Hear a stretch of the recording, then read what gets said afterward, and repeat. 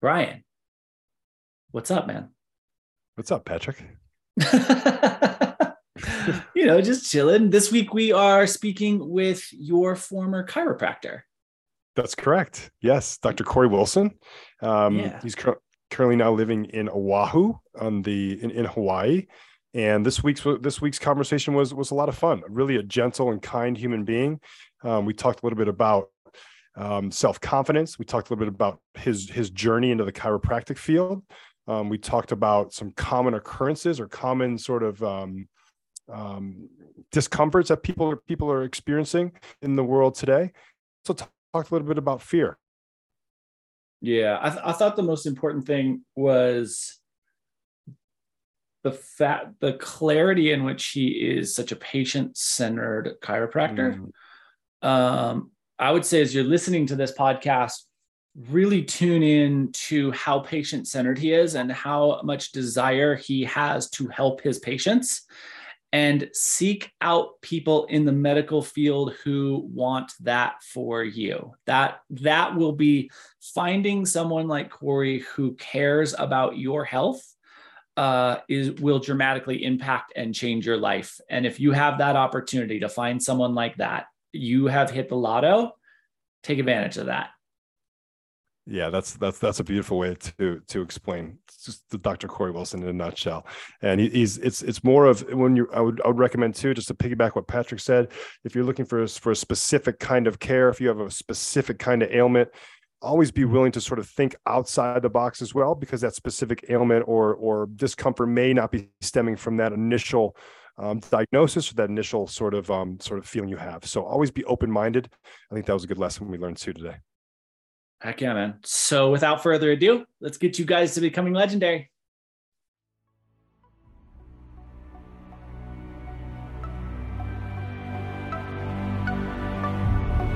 There are no gold medals for Down Dog. Maximize every opportunity so that you can become legendary. What adjustments can you make right now to make yourself 1% Your better? only goal is to be the best version of you.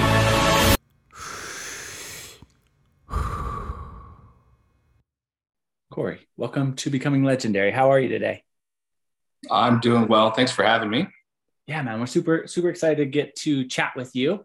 Can you do everyone the favor of just giving a quick little intro into your world, who you are, and then we'll jump right into some questions. My name is Corey Wilson. I'm a chiropractor. I currently work at a company called Turning Point Chiropractic in Oahu, Hawaii. I've been a chiropractor since 2017, and I've been working in that field since about 2009. So it's been a great time so far. Hopefully a great time in the future too. Oh yeah. What getting better as the years go on. Good. What attracted you to the chiropractic world? When I got out of high school, I was actually apprenticing to be an electrician. This is back in 2007. And then I was studying under a guy in a company in Mesa, Arizona for a little while. And then the whole downturn in the economy happened, and they laid a bunch of us off. And at the time I was hurting pretty bad. We were doing a couple of different jobs for Arizona State University out there, and building a couple different, renovations to their campuses. And I hurt myself building one of their new practice fields. And I'd been out of commission for a couple of weeks. And my wife used to nanny for a chiropractor when she was a teenager, and sent me over, basically told me I had to go see this chiropractor, because at this point they didn't quite know what was going on. And I saw him for about, I think it was like 2 weeks or something like that. And I was able to get back on my feet. And I was at the time, the only work I could really find was mainly in retail. And he offered me a job as one of his assistants. And that was in the summer of 2009. And I studied under him for about 4 years before I went to chiropractic college. And that's how I got my foot in the door for this profession. Yeah. Awesome. What is the style of, sorry, Brian, I'll just succeed to you. Yeah, take it away. No. You go first. Go first. Okay. Bro. What is the style of chiropractic care that you've come from? I know there are some very traditional approaches, and then there are some newer approaches as well. Mm-hmm. Yeah, I've worked with a bunch of different docs, both before I went to school and then through school and then afterwards. And I worked with a couple of more like your old school kind of guys. And then the clinic that I used to work at in Arizona was more of an integrative clinic where they did like physical therapy and pain management and worked with different providers and that kind of stuff. I'm one of those people that I don't know. I like to kind of center the care that needs to be delivered is kind of whatever the patient needs. So it's more of a patient-centered type of thing. So I know I'm good at I'm mainly good at some of the kind of old school chiropractic stuff. So I worked to studying. There's a technique they call diversified, which is basically it's kind of the most popular and widest variety technique that they teach us in school. And then there's a couple other techniques that I studied in through there. A few of like lower force techniques, things that one of them they call a drop table, where they use a few different types of tables to adjust people. Did some studying with other fancy equipment like flexion distraction tables, or like that's more like spinal traction or spinal decompression type of thing. And then there's a couple of docs I worked for that were kind of the older school. They practiced a method called Gonstead, which is he's an old chiropractor from Wisconsin from 70 years ago, who came up with his own kind of technique. And so I'm one of those people that kind of combine whatever I've learned and whatever I've picked up to whatever the patient needs. Mm-hmm. Yeah. And if the patient needs something that I'm not any good at, then I send them over to another chiropractor that can better help them. Yeah. Rad. That's rad. I think Corey, you're doing yourself a little bit of an injustice here. The only reason I'm not going to throw you under the bus here completely, but I'm just going to give a little backstory for the audience. So I worked with Corey specifically for a couple of years now until he took his bags and moved to Hawaii, which I don't blame him for. But what I'm trying to say is I went in with like extreme inflammation and pain in my hands, and also my shoulders and the rest of my other joints. Anyways, he led me down the path to finding out really the source of some of my struggles at the time, and that was being clinically diagnosed with rheumatoid arthritis, as I've expressed many times before in the past on this podcast. But really what I'm trying to get to, Corey, is that you work with your hands so well. You're able to diagnose things that aren't necessarily on paper or the patient has put into paper.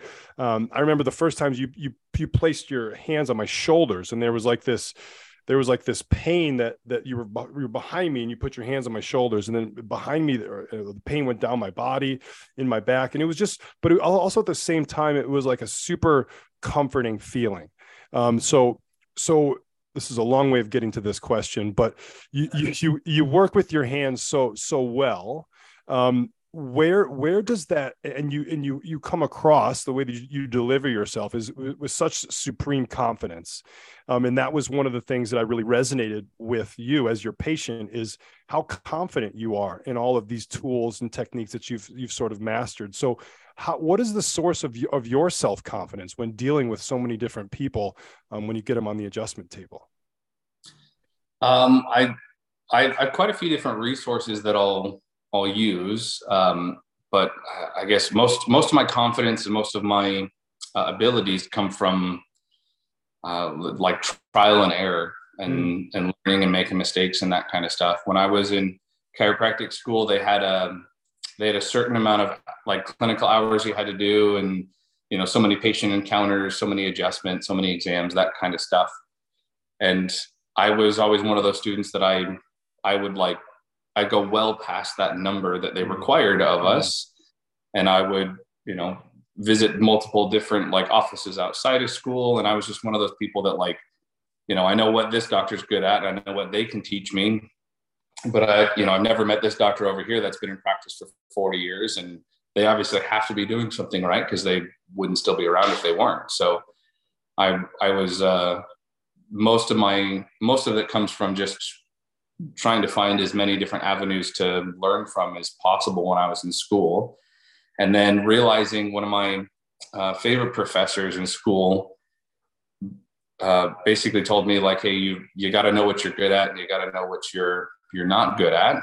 Right. And there's those chiropractors that will, or I guess doctors in general, that will hold on to patients that they're, maybe they're confident that they can help them, or maybe they're kind of second guessing that, or maybe they have no idea if they're in the right place or not, or if they're the right practitioner to help them with. But the sooner you can figure out, where the patient belongs, like if you can help them with, 10 or 15% of their issue, and, the real solution to what they have going on lies somewhere else, then you got to get that patient somewhere else to get help. And I think that's the kind of the realm you landed into, which was, you definitely benefited from the help that I could give you, but it wasn't, it was a little bit of a combination of different things, and more of a journey type of thing to figure out where those underlying causes were coming from. Yeah. Yeah. That makes sense. That makes a lot of sense. So what are you bad at? Oh gosh. I'm not really great at communicating very many things. Like there's like patient encounters and that kind of stuff. I think I've done so many of those throughout the years that like I'm much better with talking, like getting into clinic and talking with a complete stranger that I've never met. If you take me into like a social environment and put me in like a party or something like that with people I might have met a couple of times but don't know very well, yeah, I'm real terrible at communicating and socializing in that type of environment. us three would be terrible at a party. Don't bring us then. I'm in the same boat as you, and same with Patrick. Yeah. Didn't mean to throw you under the bus too, Patrick. No, that's true. If I am in a room with people, I am trying to find the corner where I can hide. So I fully understand that experience. Let me ask this then, because I think this is both kind of patient experience-esque and really beneficial for the populace. Is there anything that you think that could be a simple addition or a simple help to people's experience to kind of combat the thoracic flexion bias that we seem to have as a human creature in 2022? Is there anything that you like constantly cue or coach, offer to patients to work on that flexion bias? Yeah, so I think the biggest culprit is basically just using technology in general. So cell phones, computers, that kind of stuff. I encourage people that if they're gonna like sit down and watch something, to like watch it on their TV, because that's typically in a better ergonomic position than lying on the couch and watching something on their phone. But I also encourage people to like use these devices to our advantage. I know that like a lot of these devices will like they'll give us a little message that tells us to like stand up and stretch or breathe or whatever, and a lot of people turn that stuff off like right away because they don't want their technology telling them what to do. But I encourage people to like set up some kind of reminder every hour, like to like every 60 to 90 minutes or so. Because if we're stationary for much longer than that, it's just not going to be good. The other thing with our kind of stationary and everything being in such a poor ergonomic position is like, if you think back to our parents and grandparents and like previous generations, they had a lot of hard work to do, and there was a huge flexion bias in there, but they kind of kept moving, and there was very little in the way of comfort back in those days. So, they didn't have the the $3,000 office chair that they could sit in 8 hours a day and be comfortable. And I tell people to don't buy the $3,000 office chair, just sit on a regular wooden stool. And when your behind starts to hurt, get up. Yeah. Right. So I encourage people to move as often as possible, and try to discourage certain modern conveniences like comfortable chairs, and basically try to get people to move a little bit more like that. That makes a lot of sense. I like that a lot. Yeah. I like that a lot. I will say, as someone who doesn't have a single comfortable chair in the house, when you have guests over, they're not super thrilled.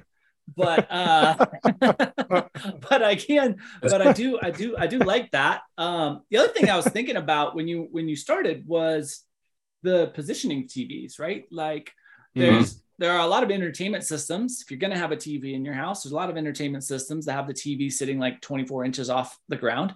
And that's going to put the cervical spine in a constant state of flexion if you're watching. So that's a pretty interesting thing for people to keep in mind too, is just where you align the TV. TVs are light enough these days, at least I assume they are, that you could pretty easily position it on a wall wherever you want to. So eye height sounds like a good spot. Yeah. When your guests come over, just throw some cushions on the ground and you can test how flexible they are. You can sit on those. That is all we have. We just have meditation cushions. That is the seating option for here. So true. I didn't know it was by design though, man. Now I'm learning something new from you.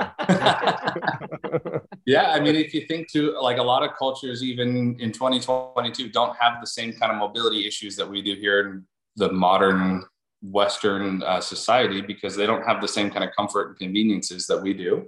Yeah. They don't have super cushy, comfortable couches. Like they'll sit on dirt floors or on meditation cushions or, whatever they can kind of come up with. And they keep a lot more mobility through their like later years in life because of stuff like that.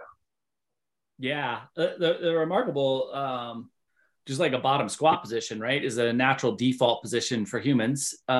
Most people don't have the capacity to get into the bottom of a squat anymore. So not only have we taken like a position that is generally thought of as restorative and also really resetting and beneficial for lumbar neutrality, but we've taken that to a point where we can't even get into the shape that would offer a place to be restorative, which is pretty interesting as a organism. 100%. It's so, if you travel the world, right, and if you're in third world countries, you'll oftentimes see people resting in a bottom squat position. And Brian and I both teach yoga, and Corey, I'm sure you can experience this in a lot of places. I would say, no more than 30% of the population can get into a bottom squat for 10 minutes. Probably way less for 10 minutes. Way less. Maybe 5% of the population for 10 minutes. Yeah, I was going to say, in my patient base out here, it's probably a little bit higher, but back on the mainland in Arizona, it was probably single digits of people who could actually get like all the way down. Wow. What do you attribute the shift in population base from Hawaii to Arizona? Hawaii, well, they have a little bit of a different, I guess, philosophy out through here. Things run a little bit slower. They still have, like, you still have your Western conveniences and stuff like that out here that are, no good for anybody, but most, like, more people ride bikes, more people are walking places. Like, I think probably half of my patient population like goes out and surfs on a weekly basis type of thing. Like they're just more, like they're more active and they're more kind of connected with their environment around them. Yeah. Type of thing. They're less involved in like the Western rat race than like when I lived in LA or when I lived in Phoenix. People were like, they're just like, hey, get me out of this pain so I can get back to working 90 hours a week. And it's just like, all right, well, you're going to be back in pain like very, very shortly. Very shortly. After that, What are Yeah, see you in 3 weeks. What what are some of the other, besides the flexion of the upper thoracic? What are some of the other commonalities that you see in terms of we're talking about limited sorts of movements or being, I hate to say it, being in that frozen type of look. What other sort of trends do you see that maybe have shifted since you began your chiropractic, or that just sort of stand out to you? I think some of these trends have been going on for a little bit longer. I mean, I've only been a chiropractor for 5 going on 6 years. So there's, these trends have been going on for far longer than I've been in here. I think, especially through the pandemic, there was a lot of people working from home, a lot of mobility issues, and people just being kind of more sedentary. Like if they were used to, getting up and getting ready and commuting to work and walking to the office, and like they'd maybe get, 5,000 steps in a day, just kind of naturally going to and from their job. When they started working from home, especially if they never left their house, they would get like not even 1,000 steps a day type of thing. So that was one of those things that was really difficult at the beginning, and, letting people know that they needed to like actually go out and walk around the neighborhood and do that kind of stuff. But I think the biggest thing that I've noticed that it wasn't something that was like super obvious to me, like not something that they really, they didn't emphasize in school very well, or maybe I didn't really think of before this, is a lot of people have very strong low back and hip muscles, and very like weak feet and hand muscles. Interesting. And obviously it's like different for different populations type of thing. If you have somebody who's working with their hands a lot more, they're going to have stronger hands. But most of your like typical office workers and people that have your kind of typical Western jobs have like extremely weak feet. And that leads to a lot of like compensation within the lower back and a lot of lower back and hip tightness. And that's what they typically show up into my office with. And they're complaining more about like low back and hip issues. And when we test things like their foot strength and like balance and stability and things like that, they have like, it's either they lost it or they never developed it when they were growing up. And then same thing for like neck and shoulder issues. A lot of people that they just didn't really develop very, very strong hand muscles, or all they do is type on a computer all day. So they only use one set of, or, a few specific muscles, instead of being more well-rounded, basically. Yeah. So that's something I didn't really think I had to, on a daily basis, I'm coaching somebody on hand and foot exercises, and I didn't really think I'd have to be doing that as a chiropractor as much. That's interesting.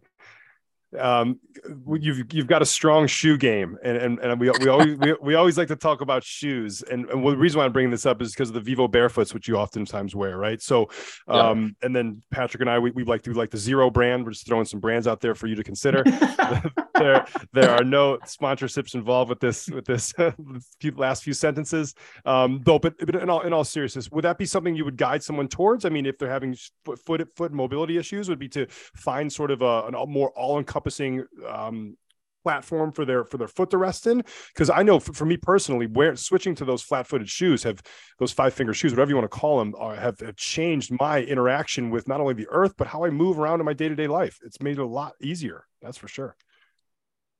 Yeah. And it's like, I have put quite a few patients onto that path, and I don't typically I don't know.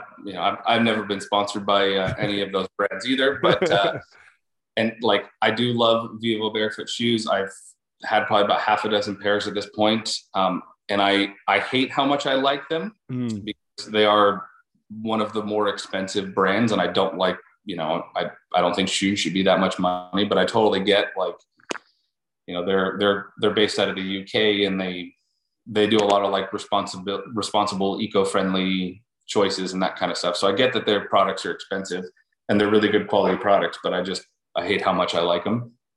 But a lot of patients, I would encourage them to find a shoe that fits their foot shape. So a lot of the times I would be like in the office, it would be pretty easy. I just grab like a blank sheet of printer paper. I'd have them stand on it, and then I would just take a magic marker and outline their foot as they were weight bearing on there. And I'd hand that to them, and I would say, go find a shoe that matches this shape. That's a great way. Yeah. Because a lot of them are wearing like Nikes or Vans or Converse or Adidas or like those pretty popular brands that they'll have a specific look to them, and they all have their own shape to it. And very few people fit that shape. Yeah. You know, and they run into a lot of foot issues or a lot of ankle and knee issues because of that. And I was one of those kids growing up in the 90s that, like, I think skateboard shoes were like all I wore, and they were absolutely god awful for my feet. And I had Osgood Slaughter knee issues throughout school and even as a young adult and that kind of stuff. And it wasn't until I started running, and when I was in when I was in grad school, I started running because it was the only form of exercise that I could afford, both time wise and financial wise. And it wasn't really until then that I like started experimenting with different types of shoes. I tried like the Vibram 5-fingered, goofy toe shoes, and I ran a couple of half marathons in those things, and those were great. They're not as socially acceptable as some other shoes, so I don't wear them much anymore. But yeah, that's the biggest thing. One good, I guess. One good analogy I would talk to people, and it's funny because people out here, I can't use this analogy out here because it doesn't get cold enough. But if you ever grew up someplace where it snows, do you know the difference between gloves and mittens? For sure.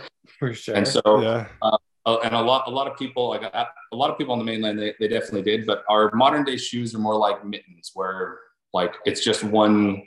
It's one big old shape that squeezes all of our toes into there. And it's good for protecting them. And that's what mittens are. Like, they'll protect you from the cold, but it's really hard to do anything when you're wearing mittens. That's a great and so if you put a glove on where you have more individual use of your fingers, even when you go into the cold weather, you can actually get some stuff done. Right. And so that's the analogy I would use with a lot of patients to kind of get them to understand what they were looking for in a shoe. That's a great analogy, man. Yeah, that's going to help out a lot of people for sure. Mittens versus gloves. Get it together, people. Yeah, that's cool. Corey, I got a cheap shoe option for you. And I will say this is I am an angel investor in Xero shoes. So like, I am begging them to make these things, which is a Witten sock shoe. So it is a sock with a rubberized sole. And I think they're about $40. And I agree with I get my Xeros for a remarkably good price. And I will still buy these because, one, it is the simplicity of full foot mobility. There is no shape or form to them. They are legitimately socks where they have sealed the rubber sole on the bottom. And I wear them it hasn't been over 30 here in, I don't know, a long time. And and I wear them every single day. And I'm on my feet the entirety of the day. So it is, it's a shoe that I have fallen in love with, and I hope more people start to make. And the chip. Yeah, that brand is something I was turned on to that brand by a guy I used to work with back in Arizona who, same thing where like the barefoot shoes I was wearing were too steep for him. So he's got a couple of their pairs, that brand. I do have some Xero shoe sandals, which I pretty much, I wear the sandals on days I don't work. And I have one pair of Vivo barefoot shoes that I'll wear when I do go into the office and treat patients. And that's pretty much it. I just go between those two. There's no reason for me to have any other shoes. Yeah, Yes. Heck yes. I have one pair of these Jordan ones that I consider my like going out shoe.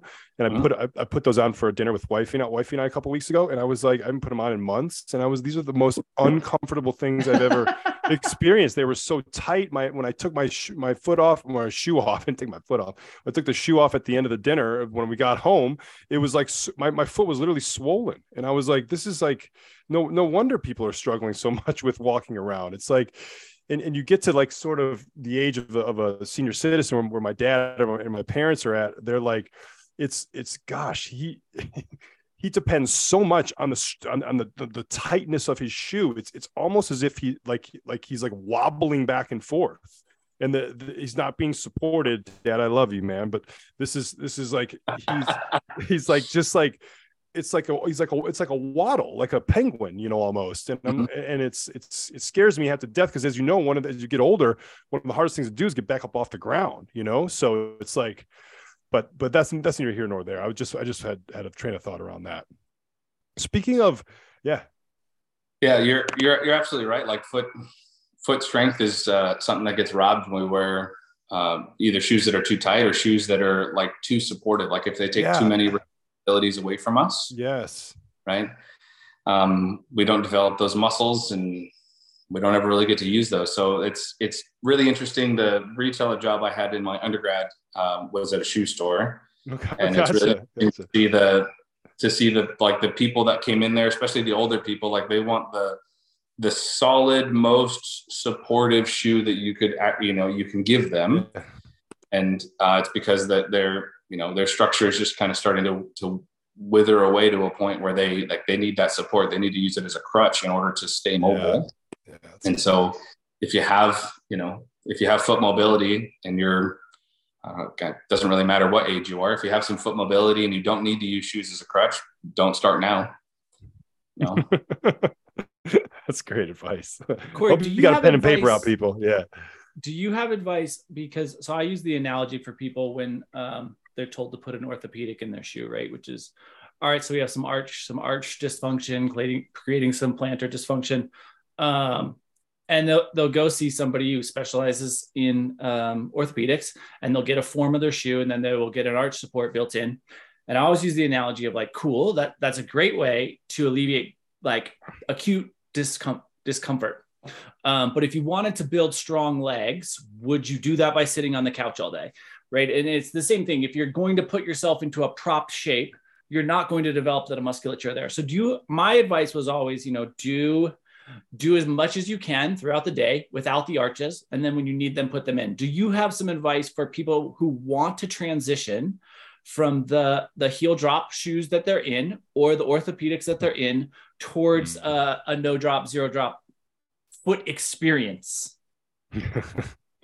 Yeah. So it depends on the patient, of course, but if it's somebody who's say got, they're an older age, especially if they had like some pretty gnarly like foot injuries. It really just depends, because some of those people, I say, listen to the podiatrist, put the inserts in. We'll still do like stretches and exercises and try to improve your mobility. But if their injury has been so far progressed, or they have like, moderate to severe arthritis in their feet, that kind of stuff, that's something that we don't want to make that worse by just trying to push them, right?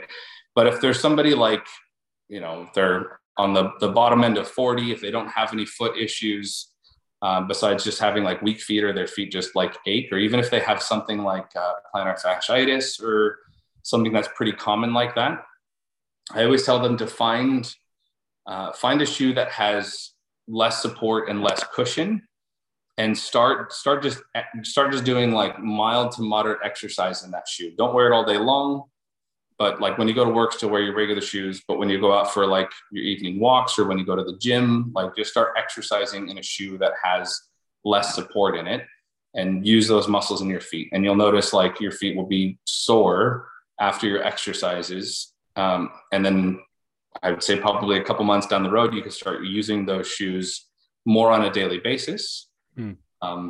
And you can eventually like integrate them and get rid of the supportive ones altogether. And in through there's probably going to have to be, depending on their foot issue, some corrective exercises and stuff like that. I will say this, like in being in the health field for the last decade or so, there's not very many doctors or very many disciplines that I don't get along with. Like everybody has something to offer, but podiatrists, I don't think I've ever come across a podiatrist that I've ever agreed with. and I don't know what it is. I think there's the modern philosophy of the podiatry is just, I don't know. It's good for, like I said, the older patients that have some pretty complicated foot issues.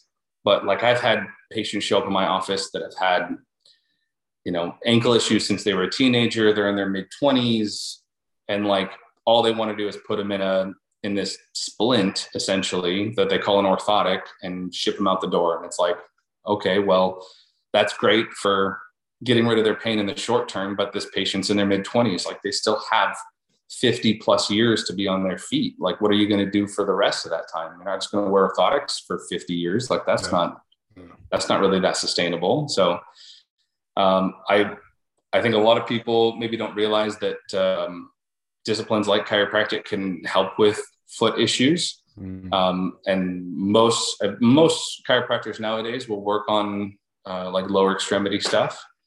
And I would encourage patients to, if they're having an issue, especially like plantar fasciitis or old like recurrent ankle sprains and that kind of stuff, to go find a chiropractor and work with them and get their foot strength up to par, because it's no fun living with foot issues. That's for sure. Yeah. The ultimate upstream problem, or it can be the ultimate upstream problem. If you have foot troubles, everything else is going to start to mold around that dysfunction and become dysfunctional itself. It's a pretty root problem if you develop one and don't take care of it. So pretty good to know there are chiropractic options probably within 15 minutes of you, wherever you are. So reach out. So here's a question. I want to switch gears for a second, So follow my train of thought. I invite you to follow my train of thought. So we've been talking a lot about dysfunction, right? Dysfunction in the feet, dysfunction in the upper thoracic with the rounding, the flexion. And a lot of things that you see constantly showing up. I'd like you to take us through maybe a case. Obviously, leave the name anonymous, but someone you worked with in the past, who you saw maybe a 180-degree turnaround, or could I even call it a miracle?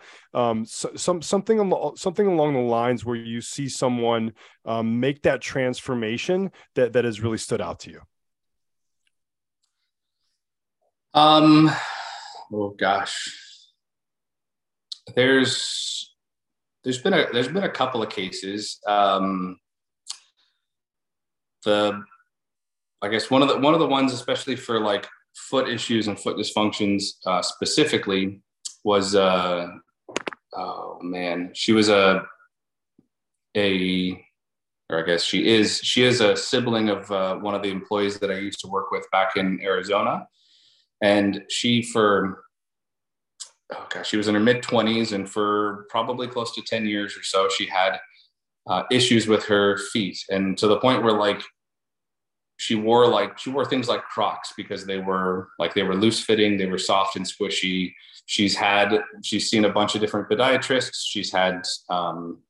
She had a couple, or I think she had like one, or I know she at least had one minor surgery on her foot, and things that kind of helped a little bit, but didn't quite solve things.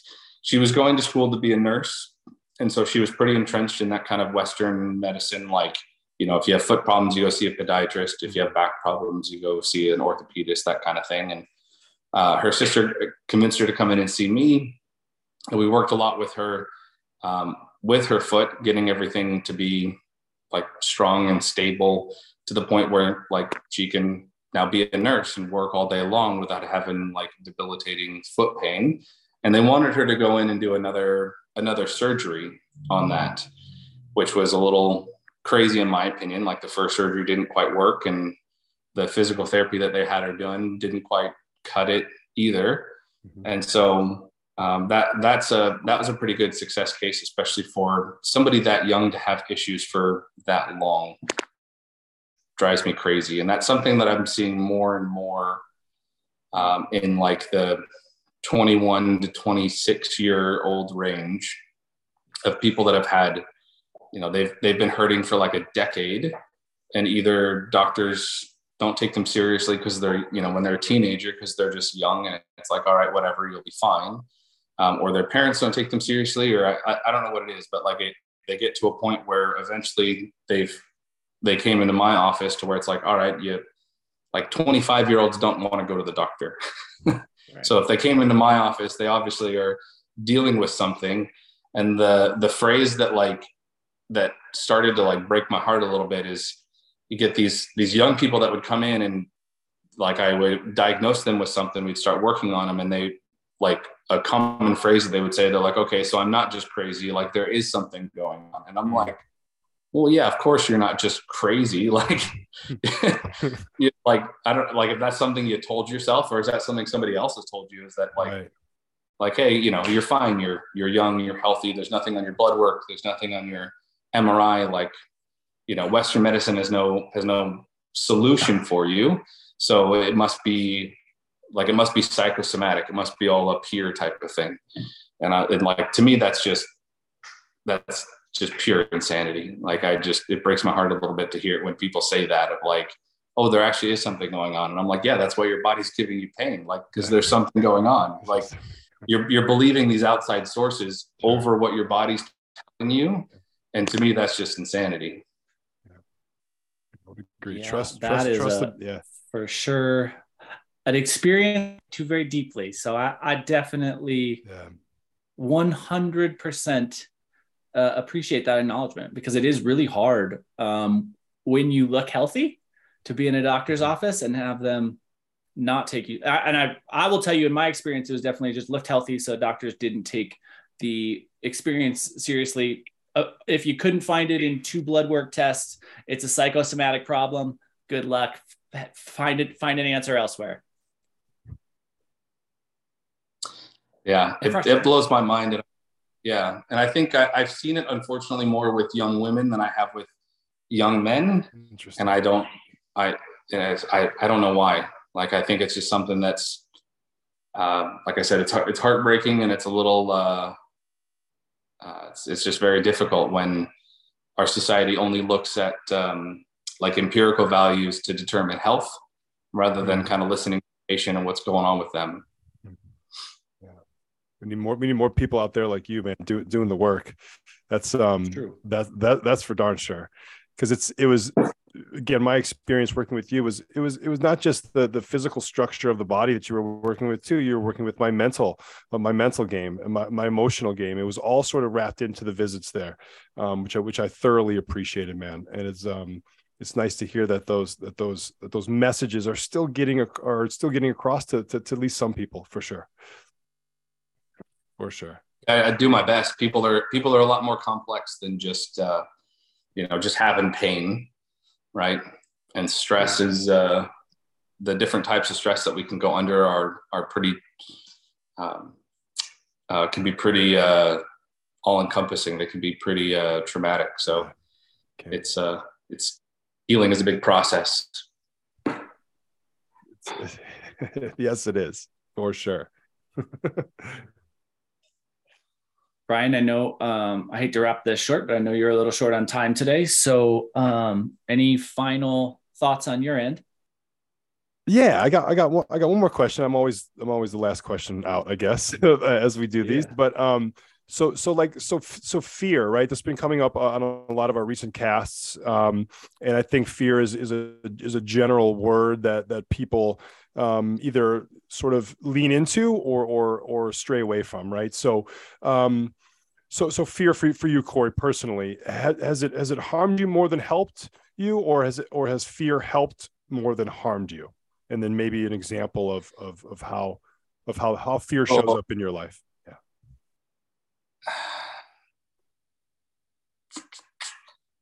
I don't know. Like, fear can definitely be a useful motivator when in certain avenues of my life. It can definitely be. But I think overall, if fear is coming from more of a place of like self-doubt, is definitely more harmful than helpful. And I think our society is very, very, I guess the messages that are sent out are very, very quick to use that kind of angle of fear to try to motivate people to do something, or, you know, go somewhere or buy something or whatever it may be, type of thing. And I never want people, like, I've never encouraged people to make decisions solely based off of like being afraid of whatever the outcome's going to be, you know, whether that's like you're deciding what profession you want to go into your life type of thing, and you're afraid of what that might look like don't make that decision just based off of fear. Or if you're going into a doctor and the doctor's trying to, like, the doctor's only telling you like all the bad things, and they're trying to scare you into whatever treatment they want you to do, like, that's also not a good reason to make those decisions. Right. So that's something that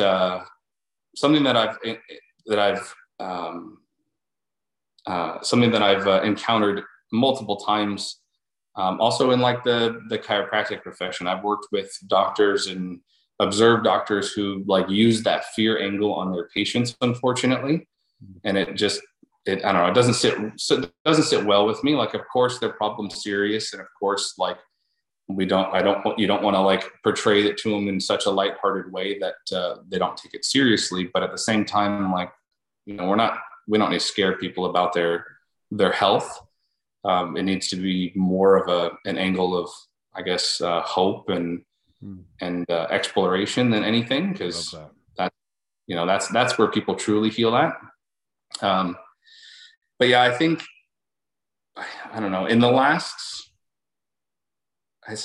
3 years of my life, fear has definitely been more hurtful than helpful.